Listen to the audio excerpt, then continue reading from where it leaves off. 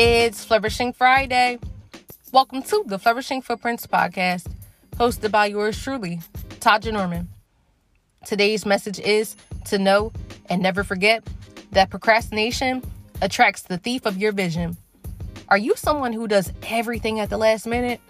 If yes, break this bad habit today because it becomes mentally draining in the long run.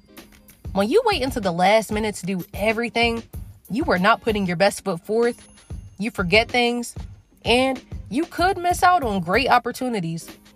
You cannot say that you want to live a successful life, but are constantly procrastinating. Procrastination easily leads to forgetting important things as well. It's like setting your own trap in the long run, because the longer you procrastinate, the more you are holding yourself back, and it seems like you can never get anything done. Do not do yourself this disservice, because the outcome is not nice.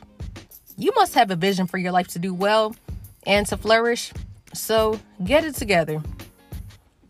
My self-care flourishing facts for today are to do the right thing, stop doing everything at the last minute, and get focused. Your future self will thank you for it. You are worthy of vibrant living, growth, and eternal happiness. Thank you for tuning in with your host, Taja Norman. I'm wishing you a flourish-filled Friday and stay encouraged.